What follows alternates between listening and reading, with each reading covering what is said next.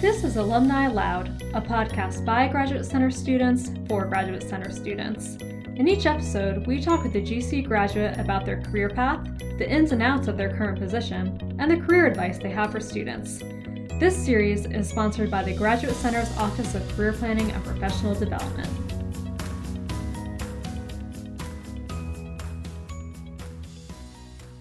I'm Sarah Hildebrand.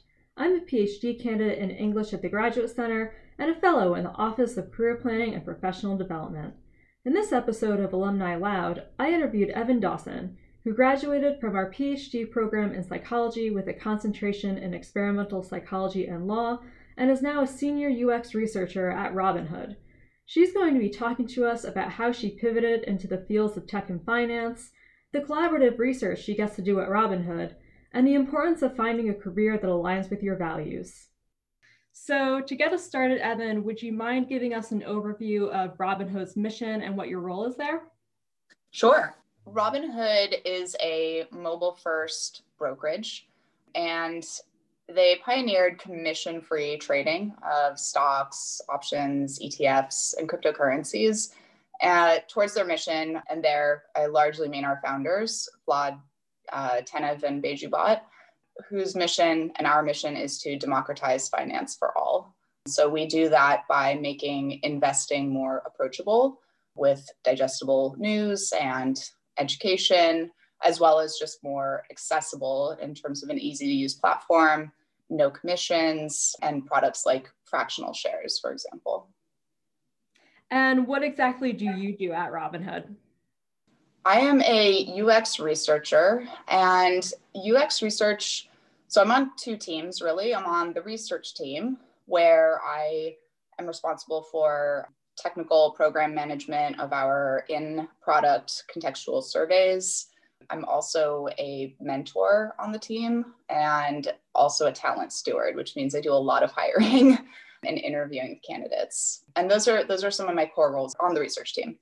I'm also on a product team because UX research is product research.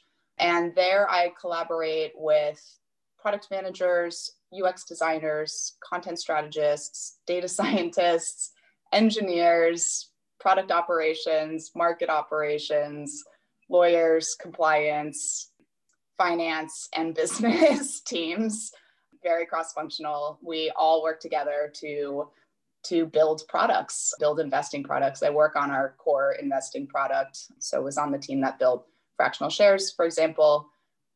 And UX research is about foundational research where it's not necessarily tied to a product yet, but it's broader research on like people's financial lives, their goals, their sort of investing mindsets and psychology. And that kind of research helps inform what products we should build on our roadmaps. I also do iterative and design research where I'll be testing prototypes with customers, doing sort of design concepts, usability, or more exploratory design research as well, sort of co-creation sessions with customers. And then there's also evaluative research. So once we've actually shipped this product, is it being received? Is it easy to use? Is it meeting our customers' needs, solving the problems that we hope to solve for them? So kind of more following up and seeing where we can improve the product. Wow, sounds like you're doing a little bit of everything there and probably using a lot of different skills on a daily basis. Yes, for sure. It's we still have a startup mentality in our relatively young company, so there's a lot of white space. Yeah, but that can be exciting because you can kind of shape things a little bit more than at a more established corporation. Absolutely. It's one of the best parts of my job. Oh, well, that's good. What is your favorite part of your job? I think so the white space, the value of even like foundational research, which are sort of bigger, meatier questions, but also the creative and technical sides of it when you're doing like design research, for example, or working with data science on experiments. My favorite part of the job is probably, besides just the work itself, is that when my product team meets with leadership, like the CEO and other executives of the company, and we update them on what we're doing, and how we got there, the first question that's usually asked is, what are our customers saying about this? And that's usually coming from the CEO. And that's a question that I take as the voice of the customer. And that's my favorite part of the job, because it just sort of reflects the value and visibility of research at Robinhood. There is nothing that we release that isn't thoroughly researched with our customers. And I really appreciate and value that our company puts our customers at the center and forward always. Their input and their feedback is the most important when we're building products. Yeah, that seems really important to building really great products for consumers and for keeping good relations amongst your stakeholders as well. Absolutely. Yep. Everybody's participating in the process and in the research process. So doing all the things that you do, what does a typical day look like? How much time are you spending in meetings versus doing the research? Yeah, that's a great question. I think I'm going to say more like a typical week. Go for it. Yeah, that's great.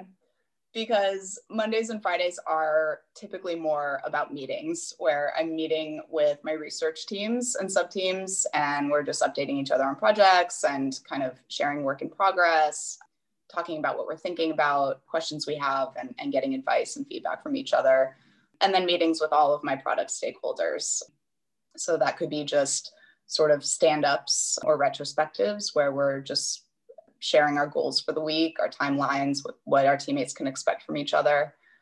And then that's kind of Mondays and Fridays. Tuesdays, Wednesdays, and Thursdays. One thing I appreciate about Robinhood is that we have no meetings Wednesdays.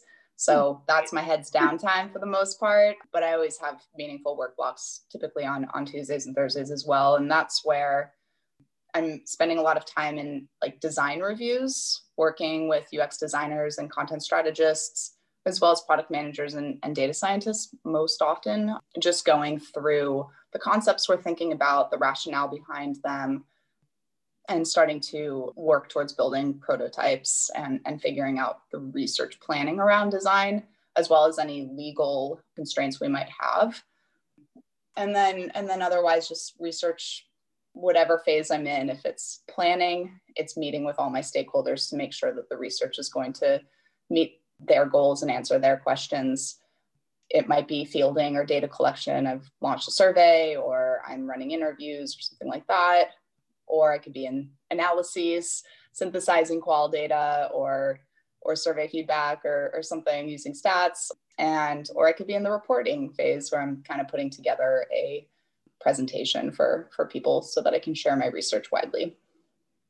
Great. So you mentioned that you have meetings where you're really updating each other on your progress. When you're doing the hands-on research, is that mostly independently, or is that also a collaborative process? That's also a very collaborative process, which is unique. I don't know if it's unique necessarily to tech, but it was a first for me when I came into tech. Everybody's involved. So obviously the role of a user researcher is to bring the voice of the customer to the table, front and center, making sure that everybody knows how the customer's perspective, and then they adapt that to their relative functions. So it's really important that everybody participates in the planning process. So I'll be sharing plans, scripts, surveys, whatever I'm sort of drafting or working on. And then I share it with everybody and get their feedback.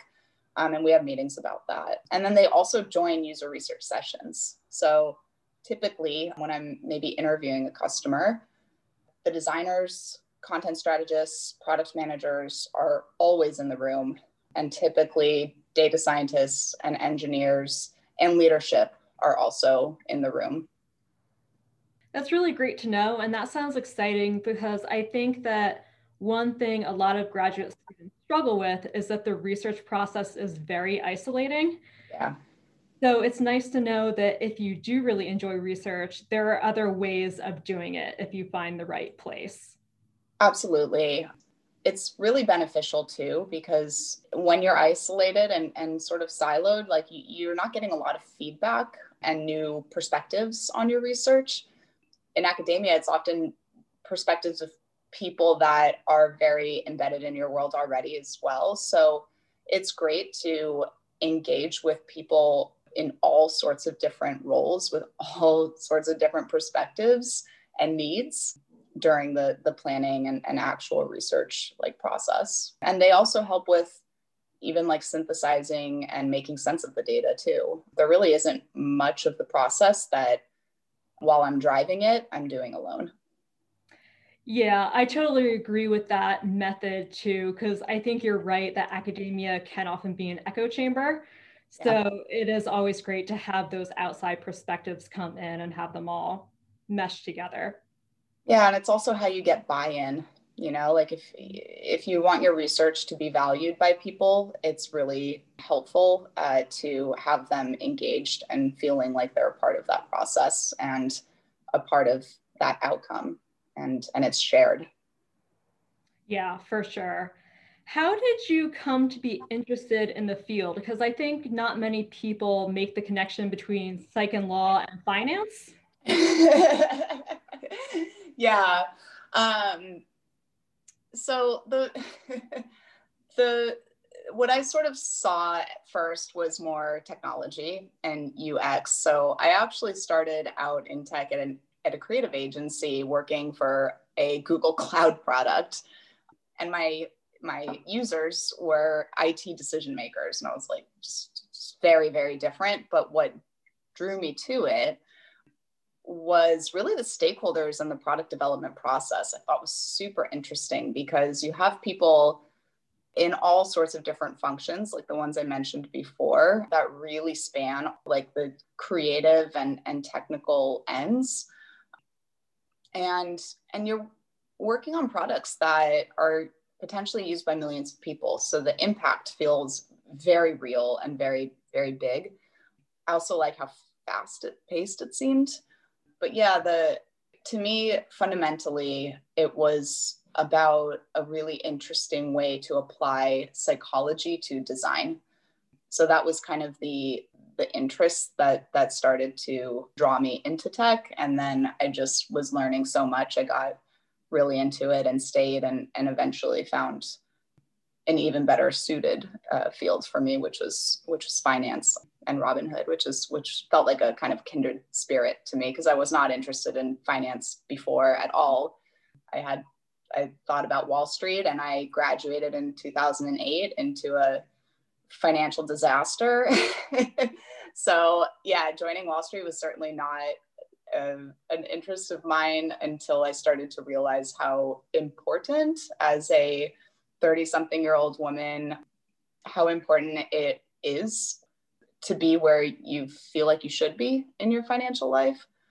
And so when I found Robinhood and this company that was trying to democratize access to finance and make it easier for people, including women and just historically underrepresented groups, it just, yeah, that felt like it really aligned with my values and my interests, and all kind of came together. Yeah, it seems like there's almost a little bit of a social justice lean. Absolutely. It was founded after like 2008 or inspired, I guess, by Occupy Wall Street in 2008 and all of those events, when our founders realized that huge firms were making tons of money off of commissions and paying very little to execute the trades. And so just trying to make that more accessible for people. Because if you're spending $8 each trade you place, that's prohibitively expensive for probably the majority of Americans. Yeah, that's really cool. I didn't know that that's where Robinhood came from. Yeah. What do you think it was about graduate school that helped set you up for success in making this kind of career transition?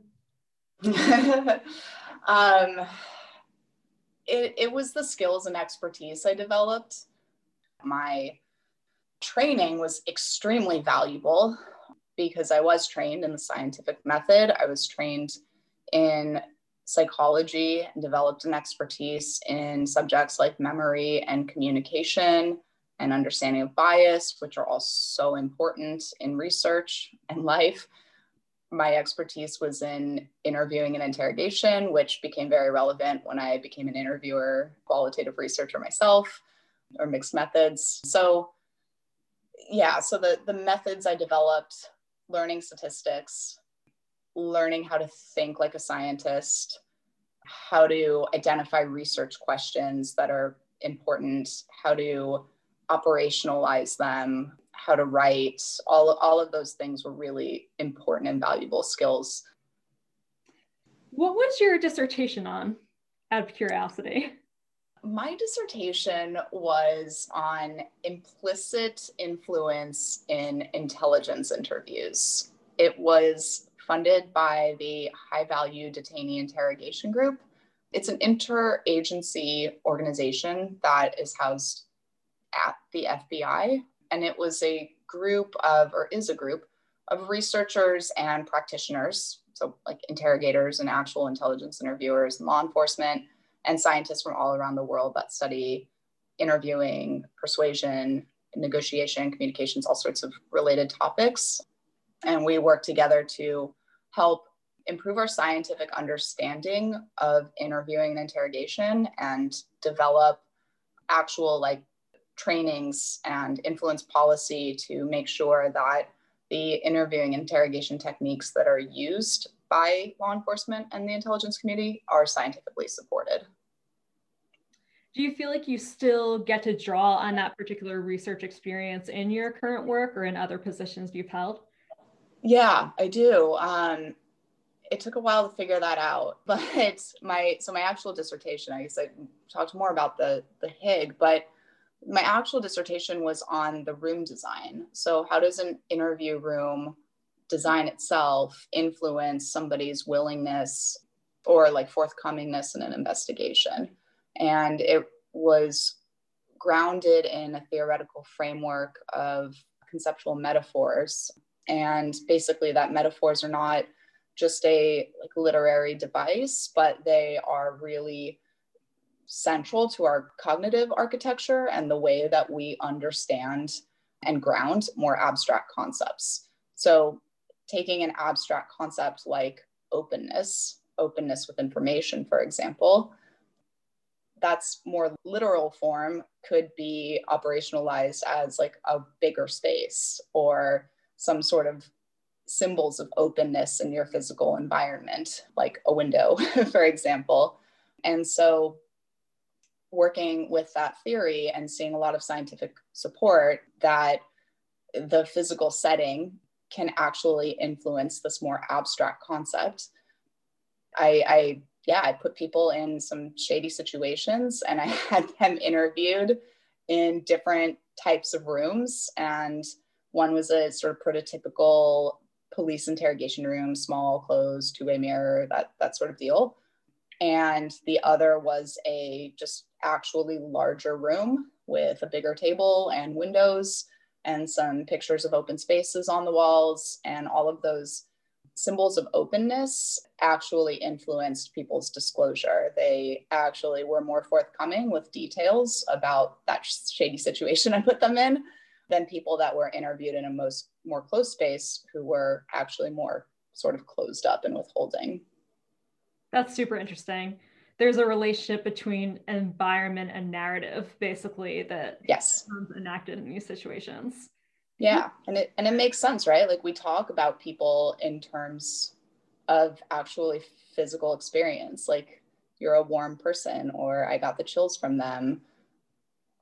We talk about people when they're providing information, we talk about them being open. So yeah, it was a really interesting theory. I saw a practical application and it eventually became relevant in the sense that I learned a lot about implicit influence that I think is just applicable pretty much every day and everywhere in life. So I'm always mindful about the context my participants are coming into, how I'm setting them up, what I might be inadvertently influencing. So I do think about those things a lot more. Yeah, that research does seem really relevant to what you're doing now. So your research in graduate school was helpful, and then also learning about the research process was helpful. You're using a lot of the skills over and over again. Absolutely. So I think you'll have a good answer to this question because you mentioned earlier that you've been on hiring committees or you've been in charge of that process. Yeah. So if other graduate students are looking to come into similar roles or even work at Robinhood, what would you tell them to start doing now to make their resume stand out? What are you looking for in a candidate? So I'll just speak to UX research specifically. What we are looking for are candidates who are rigorous in their study, design, and research process throughout the research process. And rigor is really kind of refers to or comes from scientific training. So I think that psychology and a lot of social sciences are very relevant and showing that you've been trained in that research process in the scientific method. You can understand potential threats to the validity of your study and your conclusions. You know how to anticipate and mitigate bias. Those sorts of things are signals of rigor in your methodology. And that's in terms of like a skill set. It's not just about, can this person interview, can this person design surveys or whatever it might be, but are they rigorous in their process? And so that I think comes most from training. So I would advise, I guess, I'm totally biased towards psych majors, but I would advise majoring or at least minoring, depending on where you are in your journey, in a social science. And, or, you don't need to get a PhD. Like if you're interested in going to grad school, I think a master's in psychology, human computer interaction, and those kinds of fields are also very valuable in terms of training, rigorous training. The other things that we're looking for are like storytelling ability. I didn't realize how important that is. And it took me, and it takes a long time to really develop, actually. It's very hard to become good at storytelling, but that is really important so that you can make sense of your findings for non-technical audiences. So you can share a sort of high level and you can share, the goals are clear and what to do with this research is clear because the story is clear. And then for the research audiences, more technical audiences, it's where that rigor and training comes in is most important. So I think those are two of the most important areas. Obviously, we are also interviewing though for communication and collaboration skills. Are you self-aware? Do you learn from mistakes? Are you coachable? Do you seem like a good teammate? Those kinds of things. Do you understand everybody's role on the team? Those are all also very important aspects. And to some extent, and this one's more learnable, but a product sense, kind of understanding business and products. Great. That's a really strong articulation, I think, of what you're looking for and of a bunch of skills that our graduate students probably do have, but they might not realize it because they're so used to just thinking, I research, I write, and I teach. But they can also do a lot of other things. Absolutely. Thinking about your own career journey, how did you move from graduate school into your current position? So I wasn't as proactive as I think I should have been because I was not really sure what I wanted to do, to be honest, when I graduated. I was just pretty sure it wasn't academia, but I didn't know what was out there. So I kind of just took what came my way more easily, which was I was networking and just getting to know other researchers through the Hague group that I was working with. And one of them went to graduate school with somebody that is a trial consultant, and she introduced me to him. And so I thought that trial consulting would be like a pretty natural fit for a psychology and law person. And there were some people from my program that ended up as trial consultants. But I joined, so that's just where I started. I was like, okay, sounds good. And it didn't really align with my values, didn't feel like a great fit for me. It wasn't really quite so much about using psychology. It was doing like market research for litigation. And the part that I was a little concerned about was that I felt like I was using psychology to influence jurors for the benefit of corporate defendants who are on trial typically for neglecting to warn or protect their employees from asbestos dangers, or failing to warn or protect the public from the dangers of certain pharmaceuticals, or employers that are discriminating against employees for various reasons. So I didn't feel really well aligned with the side I was typically working for. So I left the field and then continued my academic work and was sort of very seriously considering going back into academia, which always felt like very meaningful work to me. But I ended up discovering user research and tech along the way. And so tried that first, and it was a great fit. Yeah, you bring up something really important that I think graduate students or job candidates in general don't always think about, which is the idea of values and do they align with the mission of this organization? Very important. In addition to thinking about what the job is and what you need to do, also how are you going to feel while you're doing it? Exactly. It's one of the things I sort of wish I had reflected on more, everything from the values of the company or the group, people you're working with and for, the company culture, and the types of people you're spending your time around. I loved spending time around researchers. I didn't love spending time around really stressed out lawyers. It's you have to ask yourself, like, what kind of people do I want to surround myself with 50 hours a week? And you have to appreciate the sort of stressors that they face, because it does, sort of vibe off, and it's part of your working relationship. And that was really challenging. Yeah. Yeah, that makes a lot of sense. And we're almost already coming to the end of our time. So the last question that we usually like to ask our alumni is if you have any advice for current students, whether they're in the psych and law program or in graduate school at large, is there anything you tell them to do now or that you wish you'd known while you were in grad school? Yeah, definitely. Thanks for asking this.